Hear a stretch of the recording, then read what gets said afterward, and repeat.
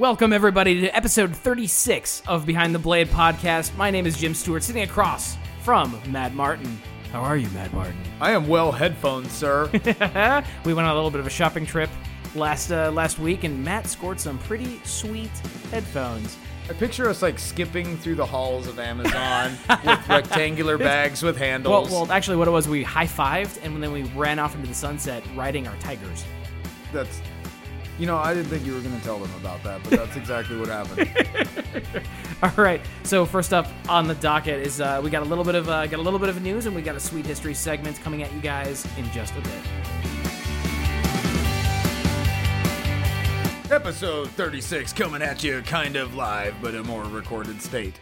This is Behind the Blade podcast. Matt Martin sitting across from Mr. James Tiberius Stewart himself. What is up, Matt? And people have called me Tiberius. Have they really? Since started doing that. Hey, I'm sorry. I need to find another character whose first name is James so that I can make more jokes about it. But that's the one that just always seems to hit. You know what? I'm kind of cool with it. Okay, it works. It's fine. It's fine. I can see that. So first thing we got in news, and my phone's about to die. But are you even carrying anything today or no? Dude, I am carrying the sweetest grunt ever made. Oh, see, I always look at it. They're so fun to see so far after you make them. You know what I mean? Oh yeah, no, I get usage out of that. So the nice thing about that grunt is it is Black Camas micarta. It's a copper lanyard tube and copper 5/32 tube in the front end. A very, very sweet, super thin hollow grind with a nice satin tiger lips finish on it.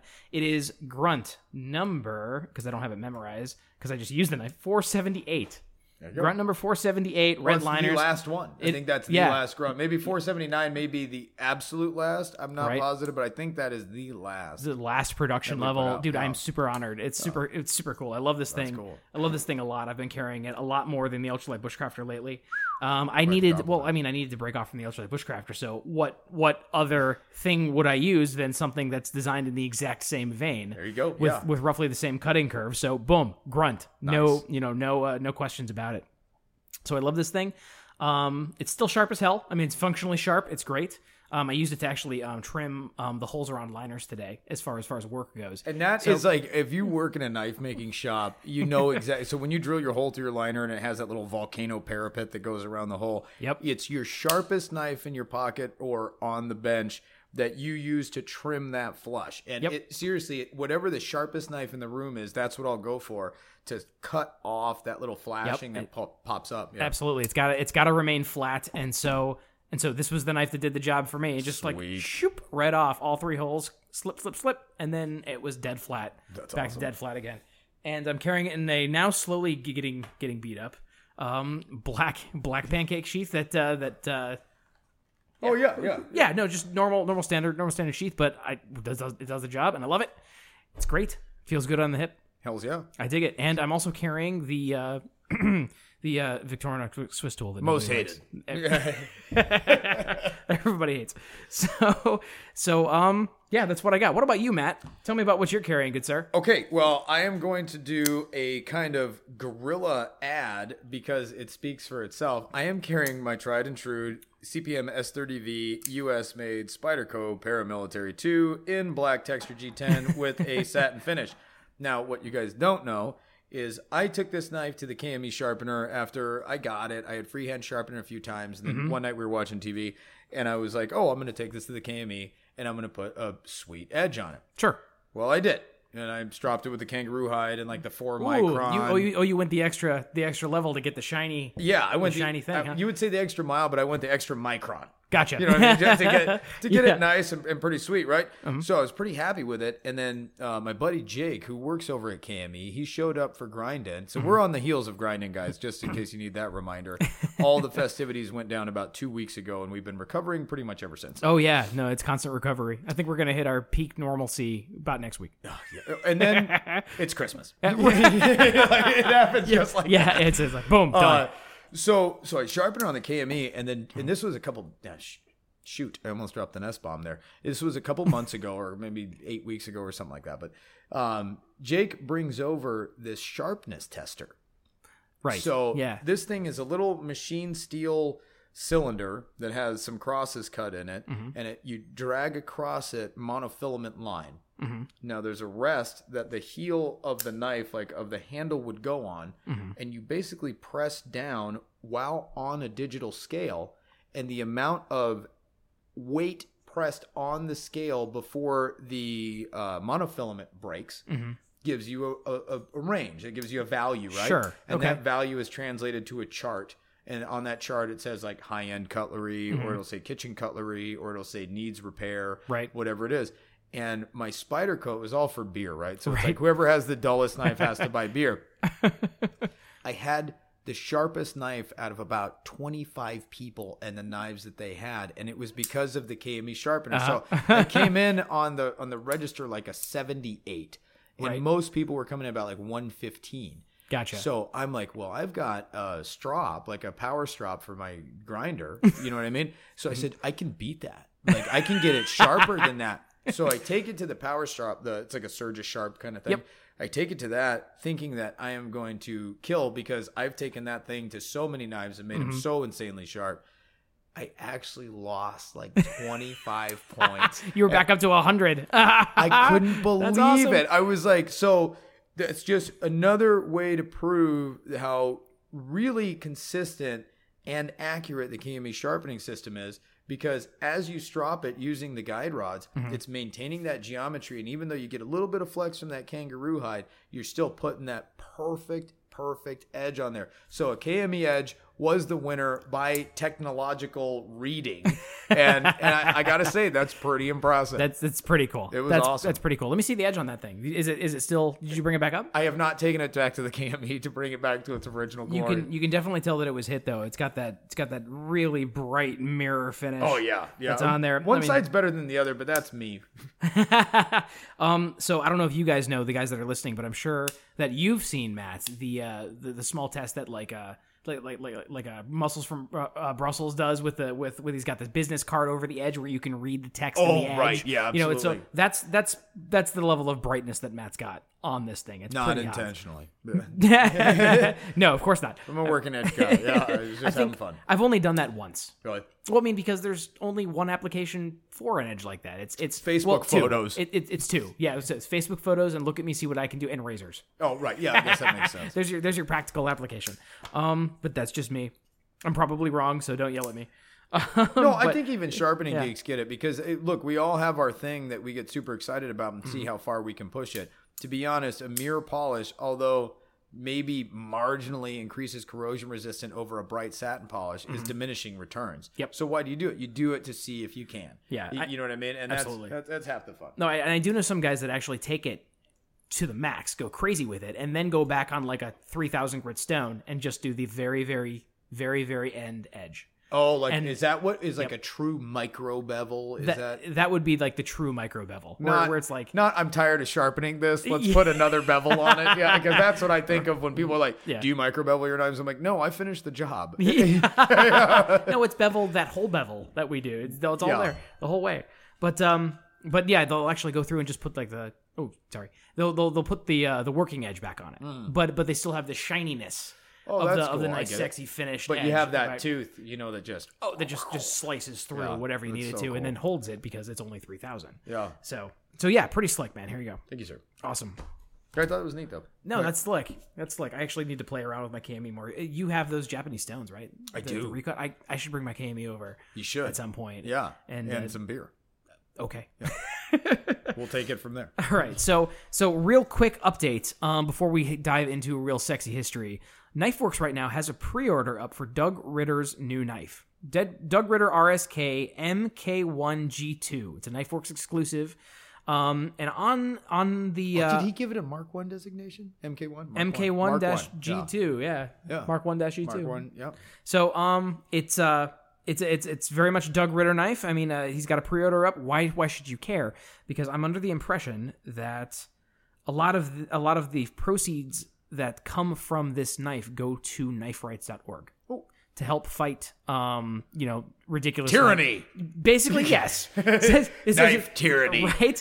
You're more of a libertarian than I am. So it's a tyranny. It just goes right against that. But it's the pre-orders are up for MSRP is $180, and they got it on there for $152.95. So if that's something that you guys might want to do and might want to support, go ahead and check it out and see if it's something that you might want. You said this was an exclusive? It's a Knife Rights. It's a KnifeWorks.com exclusive. Oh, okay. But they are putting proceeds towards Knife Rights. Yep. That's awesome. Yep, it's pretty slick. So it's a good cause. I thought I'd let you guys know about it. The knife looks pretty slick. Very, if you like a Griptilian, you'll love this knife. Yep, the influence is definitely there. But he was a partial or complete designer of the Griptilian too? Yes, I don't have the full details on that. I probably should have looked it up, but I'm kind of lazy right now. But that's fine. What do you know? Whatever. It's after hours, guys. But yeah, you guys should definitely look it up. It's pretty cool. It's a pretty good cause, and I think it was worth bringing to your attention. Yeah, and if you guys are just kind of tuning in, like, hey, we heard about this podcast, and you haven't heard of all the things that Knife Rights and the ATKI? I'm going to screw this one up. Yep. I'm already screwing it up right now. My buddy's like one of the dudes over there, too. And I can see their logo. Anyways, what these guys are, as anti-lobbyist as I am in most political venues, this is a lobby group for knife rights specifically. And they really kind of promote the use of knives as tools. And they do a lot to lift negative litigation that is against knife use. So anytime they're like, well, if you can open a knife one-handed, then it's a weapon. And you're like, man, have you ever had your shirt sucked into a figure eight while rappelling? Yeah. And it's nice to have a one-handed knife that you can cut your shirt off before it sucks your nipple through the friction device. Yeah. You know what I mean? Right. So it's not all menace and mayhem and killing and blood and guts, although we will cover that in the history segment. But, there are people that we like having advocate for us as knife users, knife manufacturers, knife purveyors, wherever you fit on the spectrum. And this is a good cause, and they actually do a lot of good. Look at the switchblade bans that have been lifted in the past year. Yep, especially in Michigan. Oh, that's coming up soon, isn't it? What's the date today? The date today is October 4th. We have about 6 more days. Before what? Before it's our first annual Switchblade Day in Michigan. Oh, that's right. The effective date. Oh my God! I was like, dude, I've been carrying them the whole time. But yeah, it's Switchblade Day in Michigan. I forgot about that. Switchblade Day. Switchblade Day in Michigan is coming up in a few days, and we're super excited for it. But we do know that the knife rights guys were behind that legislation. Yes, and so that's a little bit more freedom in our pocket. Yep. And so those are great guys, and it is akti.org. Gotcha. While I'm here. Perfect. Thank you. So, yeah. And that's they're not affiliated with Knife Rights, but they're another group that advocates. Yeah. Right. American Knife and Tool Institute. Knife and Tool Institute. Yep, there you go. Exactly. Perfect. Okay. So, I think that wraps that up, and we'll head right into the. Let's do a history segment. We'll see you guys after this quick break, and we will cover some old knife stuff. Knife olds.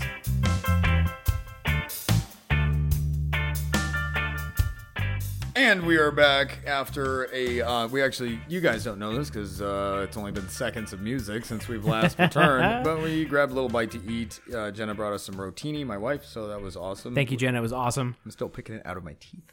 It was spinach. Flavor for later. But we are back with, this was actually, ironically, or coincidentally, whatever ironically doesn't apply here, but coincidentally, this was Jenna's idea. I was going over, I don't know what I'm going to do for a history segment this week, but then she goes, well, have you guys covered the trench knife? And I said, no. I was like, we actually haven't. So I said, let me see if there's some meaty research that we can do and sum it up in 15 minutes or less. And sure enough, Wikipedia has this really great article. So I went to wikipedia.com, pulled up trench knife. And if you guys want to read along and look at the photos, which there's only a couple, but if you want to check them out, it is a killer article, and we're going to dive into it now. So let's do this thing. For those of you who are wondering, a trench knife is a combat knife designed to kill or gravely incapacitate an enemy soldier at close quarters, as might be encountered in a trench line or other confined area.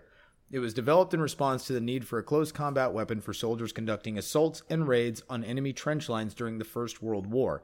An example of a World War I trench knife is the German Army's Nahkampfmesser, or close combat knife. With the outbreak of the Second World War, Jim's giving me the thumbs up. He's like, you pronounce that really well, dude. With the outbreak of the Second World War, the trench knife, by this time usually referred to as a combat knife, proved so useful that armies continued to develop and issue new designs. On the Axis side, the Nahkampfmesser and the designs developed from it were again widely issued to the ordinary soldier as general purpose fighting and utility knives, while Allied armies generally restricted issue of trench knives to elite infantry units and infantry not otherwise equipped with a bayonet. and infantry not otherwise equipped with a bayonet. So, let's see. Early trench knives, with the exception of the German Nonkampfmesser, most early trench knives were fabricated by hand by individual soldiers or ordnance blacksmiths. That's a neat job description. Ordnance blacksmith. Ordnance blacksmith. That's pretty slick. That's it's like, what do you do? Well, I forge cannonballs. Like that's not. I don't think that's an MOS anymore. I don't think that's an operating specialty. No, not anymore. Yeah, It's a little old school. Ordnance blacksmiths for the purpose of silently eliminating sentries and other enemy personnel during trench raids. These early trench knives were often nothing more than a shortened and sharpened army-issue bayonet. One type of stabbing weapon, the French nail, was made by cutting and pointing the steel stakes used to support the ubiquitous barbed wire protecting the trench lines. So the concertina wire stakes were formed into nails, basically. That's awesome. And that a lot of that is still used today, even as both compliance and a quick reaction weapon. A lot of guys will carry kind of a spike in their vest, their molly gear, these door kickers, you know? Right. And it's really just a nail wrapped in paracord or something like it. And Just something to stick. there's nothing glamorous about it. I mean, it's Yeah. not like a historic Fairbairn Sykes. It's a spike, and It's a that's spike. it. That's it. And they work. I lost my place because I was giving anecdotal stories. All trench knives share one common characteristic. They were designed specifically for military use in close combat encounters with enemy personnel. Some historians say that some trench knife models were inspired by the Bowie knife for its design. Soon afterwards, these fabricated trench knives were being used in defensive close quarters trench warfare, and such fighting soon revealed certain limitations in existing designs. A more elegant form of the French nail was the introduction of the Poignard bayonet, label M 1886/14, approved as a standard military infantry weapon after its developed by Lieutenant Colonel Coutreau. Am I reading that right? Coutreau? Where are you at? At Coutreau. No. Yeah, Coutreau. Okay. Well, Yep, Coutreau. Cool. Right Yep. on. A+. Thank you.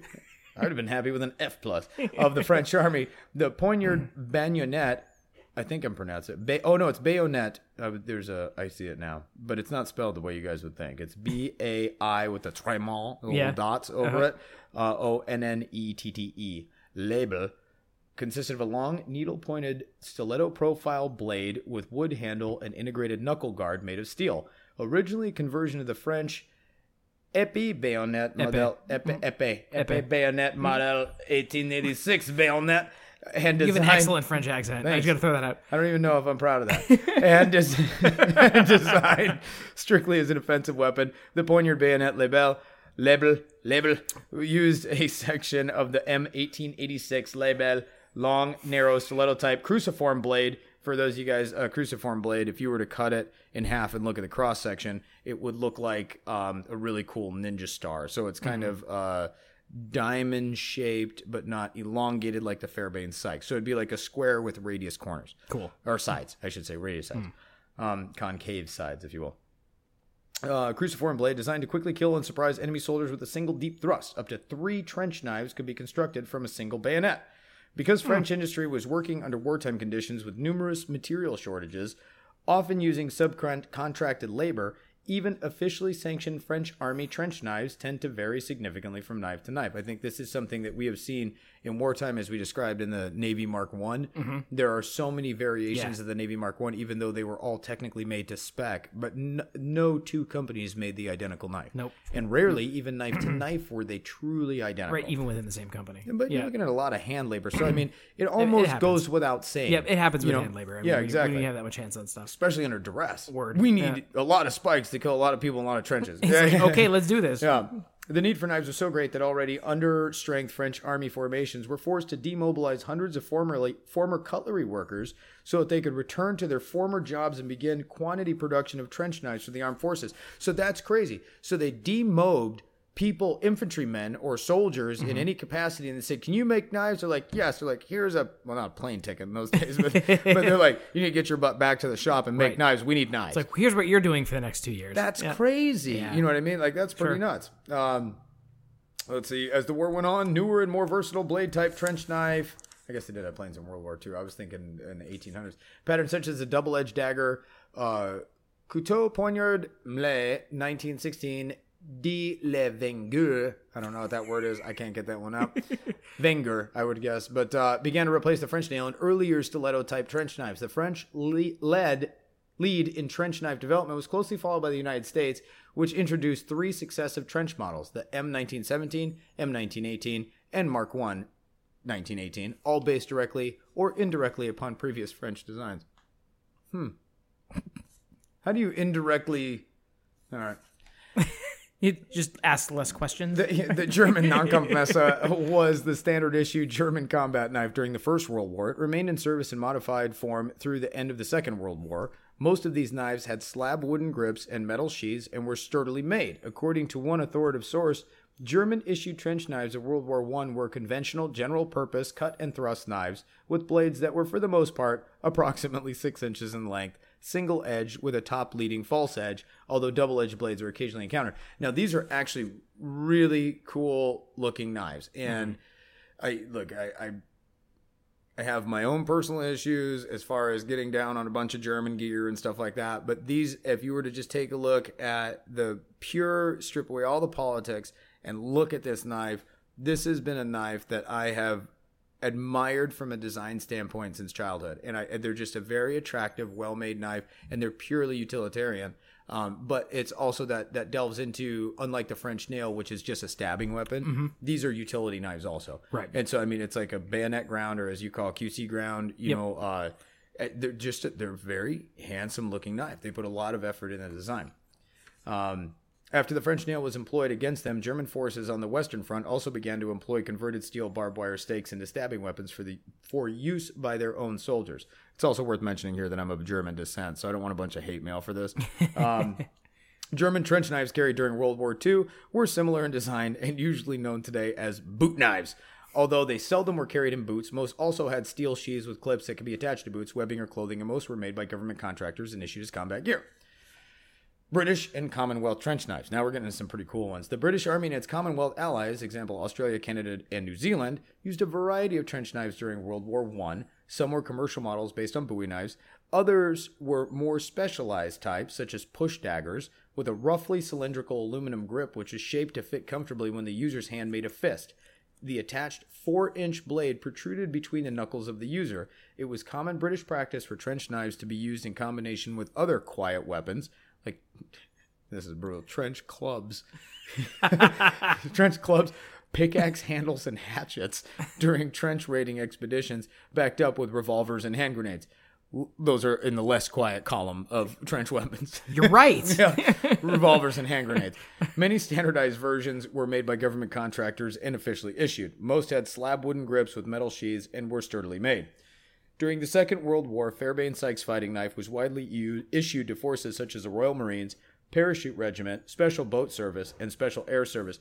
I'm just going to take a side step. Special Boat Service, the SBS, there's an amazing book out there called Churchill's Secret Warriors. And it's about the SBS and the birth of kind of the OSS and then ultimately like the LRDG and SAS. That's awesome. So it is... And you want to read a historical account, and it's accurate for all intents and purposes. I'm sure a couple conversations were fudged here and there just for the continuity of the book, but it is a historically accurate book involving real historic characters of that time. That's awesome. And there is a lot of talk of the Fairbairn-Sykes fighting dagger in there, as well as just a lot of crazy spy antics going on when they had no clue what they were doing. They were firing for effect in everything that they did. So it was really neat. That's awesome. What was the name of the book again? Churchill's Secret Warriors. Churchill's Secret Warriors. Amazing book. I could read it over and over. It's very inspiring. Nice. Though not a true trench knife per se, the Fairbairn-Sykes was used for similar purposes. Now, the U.S. trench knives, which we all recognize, the first official U.S. trench knife adopted for service issue was the U.S. M1917 trench knife, designed by Henry Diston and Sons, and based on examples of trench knives then in service with the French Army. The M1917 featured a triangular stiletto blade, wooden grip, metal knuckle guard, and a rounded pommel. The 1917 proved unsatisfactory in service, and a slightly improved version, the M1918, was adopted within months. Despite this, the 1918 is almost identical to the 17, differing primarily in the construction and appearance of the knuckle guard. Usable only as stabbing weapons, the 1917 and 18 frequently suffered broken blades. Their limited utility and general unpopularity caused the AEF to empanel a testing board in 1918 to test various trench knives and select a replacement. The design was followed by the Mark I, which was designated by the Board of U.S. Army officers to remedy certain deficiencies in the 17s and 18s. Adopted in late 1918 with a blade profile patterned after the French couteau poignard mêlé, 1916, dit le vainqueur, most Mark I knives were completed too late to see service in the trenches of World War I. During World War II, the Mark I was issued in 1942 and 1943 to airborne troops, Army Rangers, and Marine Raiders. So the Mark I, when we're talking about this, again, if you want to check out the article, you can see the pictures.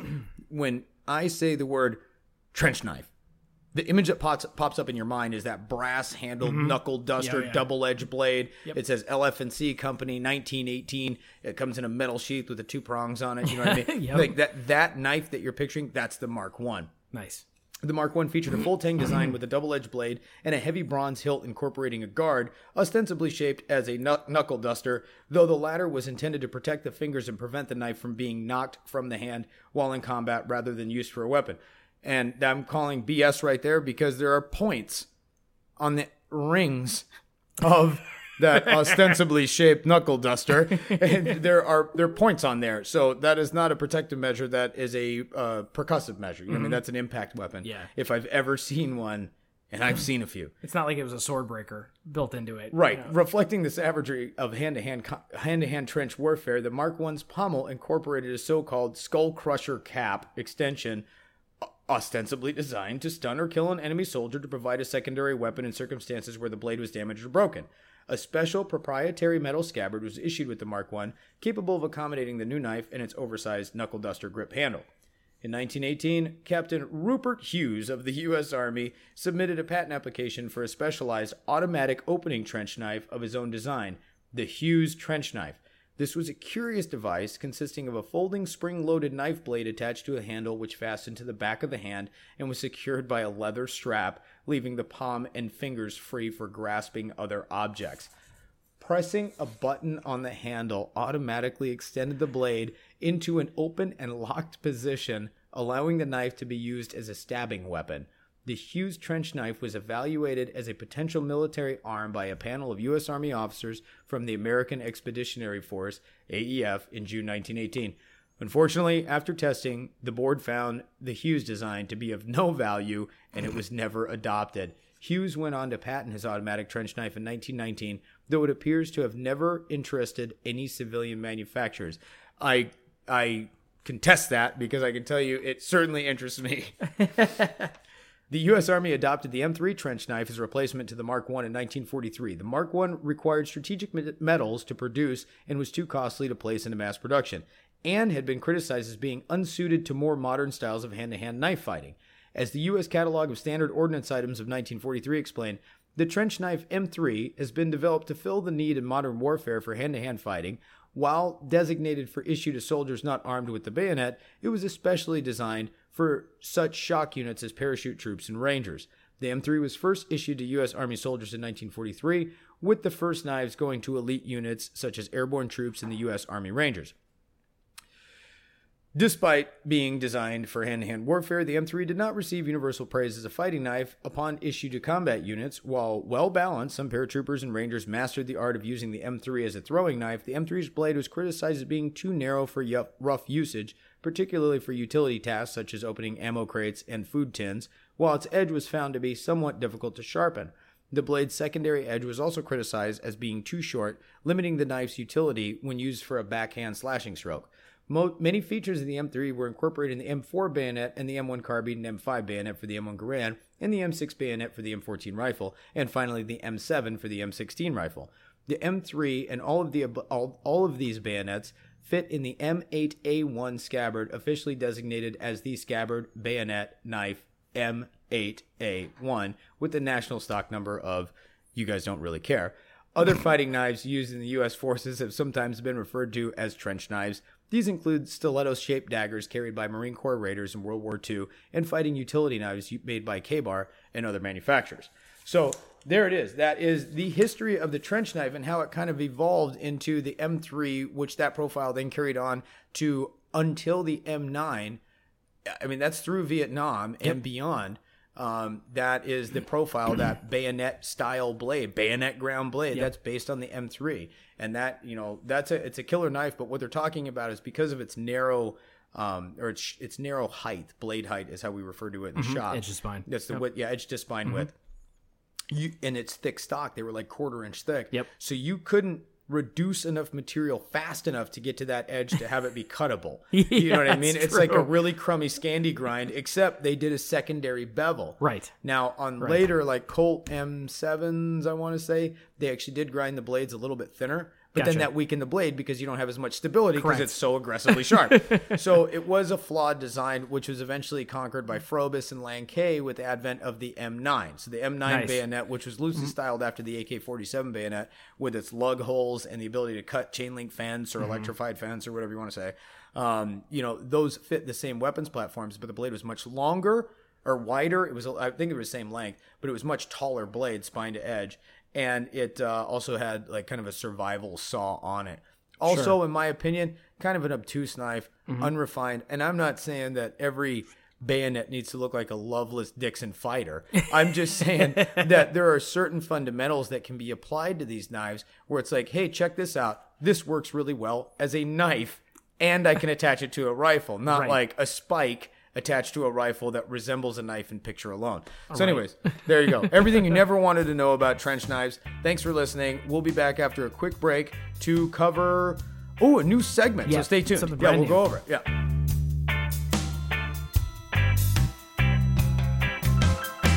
What's happening, gang? Matt Martin of Behind the Blade podcast here to tell you about our friends at Genda Industries. And I can tell you with 100% honesty, I said, Jim, let's go to the Genda website. Jim, what's the Genda website? www.gendaindustries.com. Actually, this was not clipped in later. It's really in time. This is, Go ahead. this actually happened in real Yep. time. So I said, let's go to the website. Let's kind of dig through there and find some products that are interesting to us. We haven't reached out to Tom today. We talk to him pretty regularly, but I was like, what is a product that gets my interest? Knowing obviously that I have a KME system and knowing that you guys probably have a KME system or some other guided system of brand X ... We found a product on here known as the Atoma Diamond Plate. And I'm talking to Jim. I said, well, I have diamond stones that come with my KME. And I was like, he's like, yeah, those work. And I know that they work because I won the sharpness test, as we talked to in the first segment. I know they work. They work really well. But when I saw the structure of the Atoma stones, my jaw hit the table. I could not believe the engineering that went into these. So if you're happy with the stones that came with your KME, which they're amazing stones, don't get me wrong, but if you wanted to elevate your game and have something that is engineered for pure precision cutting on your edges, and that goes, Jim pointed out to me, he's like, this is great if you have like a serious nick in your edge and you have to get that thing out, or if you're reprofiling or wherever you're removing massive amounts of material, you can do that with the Atoma 140 stone. Well, they go all the way up to 1200 grit, and the best part is, yes, they fit the KME, but they also make 1x6 plates that fit your Edge Pro, Hapstone, TS Pro sharpeners, and it goes all the way from 140, 400, 600, 1200 grits. And when you look up the imagery on these and you see the structure of the stone matrix, the diamond matrix that's put on there, it is impressive and it looks precise. It honestly, you know what it looks to me?